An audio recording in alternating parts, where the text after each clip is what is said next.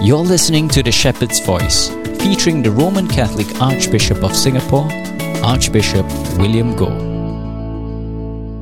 My dear brothers and sisters in Christ, in this scientific, technological world, today the modern man no longer believes in miracles, the divine intervention of God.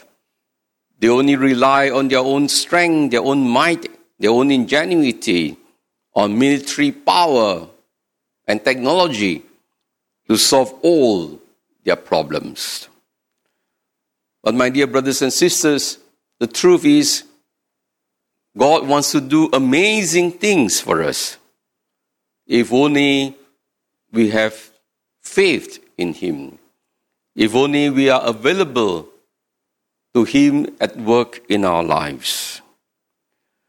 And certainly, in the first reading from the book of Joshua, we see how powerful, how miraculous was the Ark of the Covenant that the Lord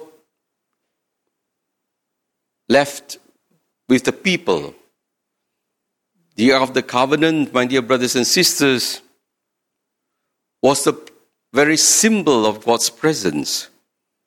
In the Ark of the Covenant that God asked Moses to construct were the tablets of the Ten Commandments, and of course alongside the book of Deuteronomy, the book of laws.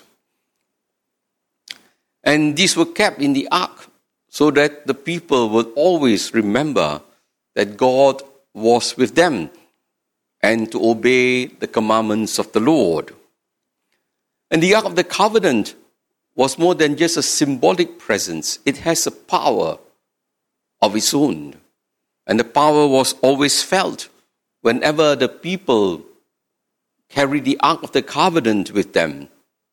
We know that in all the battles of Israel, whenever they carried the Ark of the Covenant, they would win the battle. And it is so significant, my dear brothers and sisters, that in the Old Testament, that is why for the Israelites, God is called the Lord of hosts. He was the commander of the army of Israel. Every war that is fought by the Lord. No one ever claimed credit for victory against their enemies because they knew it was the Lord who was responsible for that victory. And so today, in the book of Joshua, we see how Joshua was leading the people into Canaan, carrying with them the ark. And the same power, the same miracle that God performed through Moses, He performed for Joshua. That when the Ark of the Covenant touched the water separated and they crossed dry shore. And it is very clear because Joshua told the people, "Why? By these you shall know that the living God is with you, and without a doubt will expel the Canaanite." Simply because, "Look," he said, "the ark of the Lord of the whole earth is about to cross Jordan at your head." The Lord of the whole earth. Canaan belongs to God. If God wants to give Canaan to the sons of Israel, it would be done. Nothing is impossible because God is the Lord of all the earth. Everything belongs to Him. And that was the reason why Joshua so confidently brought his people across to fight and to expel the enemies, but always conscious it was the Lord, not they themselves. And so, my dear brothers and sisters, this was really miraculous. And yet, we must bear this in mind. The Ark of the Covenant was never meant to be taken in a very superstitious manner, like a charm. Something that is mechanical. And precisely generations later on, they forgot that the Ark of the Covenant, because it's the presence of God, they need to sanctify themselves. They need to consecrate themselves. They need to keep themselves holy. In other words, to be available to the Lord. They need to be disposed to the Lord at work in their lives. It was not just carrying the ark. If just carrying the ark alone, it was not going to save them. In fact, later on, the ark would be taken by the Philistines because they did not prepare themselves. They had no faith. And so it was very important whenever they go for a battle, whenever they carry the ark, the people must purify themselves, sanctify themselves, consecrated themselves to the Lord, so that the ark will manifest its powers through them. My dear brothers and sisters, for us Catholics, we are so privileged because God has given us two great, amazing wonders in our own lives.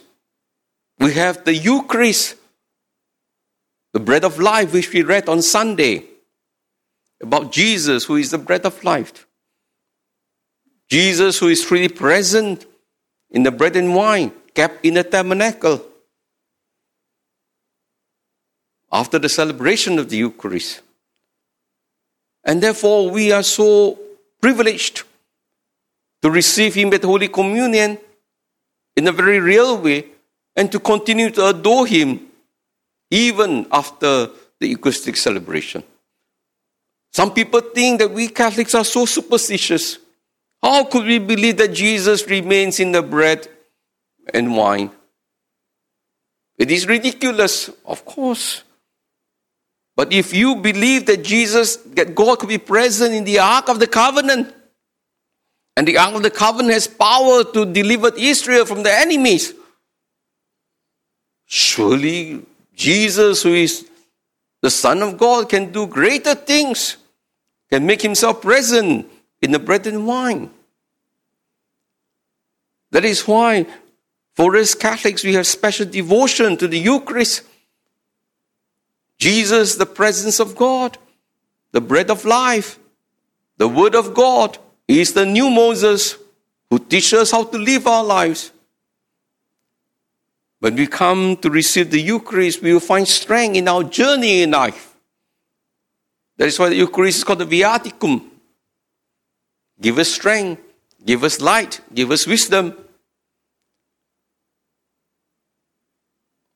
Of course, if we are like some of the Israelites who were superstitious in the way they carried the Ark of the Covenant, or some of our Catholics, they can receive the Eucharist every day, every Sunday. Nothing is going to change because they have no faith, because they are not ready, because they have not consecrated themselves to the Lord. It's just a wafer that they are receiving without faith. That is why we have many people receiving the Eucharist Sunday after Sunday, but their lives are not changed because they have not prepared themselves, disposed their heart to receive the Eucharist, to receive Jesus, more than just receiving the body of Jesus, but to receive the whole thing, the bread of life, the Word of God, wanting to live that kind of life. Then the Eucharist will have power and effect in our lives. Otherwise, it's just a mechanical reception. There will be no change. And the other miracle that the Lord has given to the church is the sacrament of reconciliation, as we read in today's gospel. Yesterday we are told that the Lord has given the authority for the church to forgive sins. I tell you solemnly, whatever you bind on earth shall be considered bound in heaven. Whatever you loose on earth shall be considered loosed in heaven. This power to forgive, the power to reconcile, is very much connected to the Eucharist. because we know we are all sinners. We are not worthy. And that is why the sacrament of reconciliation helps us to set ourselves free from our unworthiness, from our sinfulness. But again, the sacrament of reconciliation is so powerful. It's really amazing. It brings healing, not just forgiveness, healing of mind, soul, and even body. For those of us who are sincere in receiving the sacrament, for those of us who have prepared ourselves to receive the sacrament, the sacrament of reconciliation works wonders in our lives. But many, again, they are not making use of it. They don't understand. They don't prepare themselves also, even when they receive the sacrament of reconciliation. Again, that's why not much effects. Just, again, the routine, mechanical going for confession is not going to work. Because if we really believe that the Lord has forgiven us, that's why in today's gospel, it cannot be a superstitious belief, I confess my sins are forgiven. It requires us to accept the entire forgiveness of God, which includes forgiving our brothers and sisters.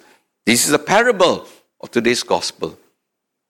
We cannot receive the complete healing of God if we don't want to forgive those who have hurt us. If we keep grudges, then we are not really ready to receive God's forgiveness. That's why, again, there's some people go for confession, they are never healed.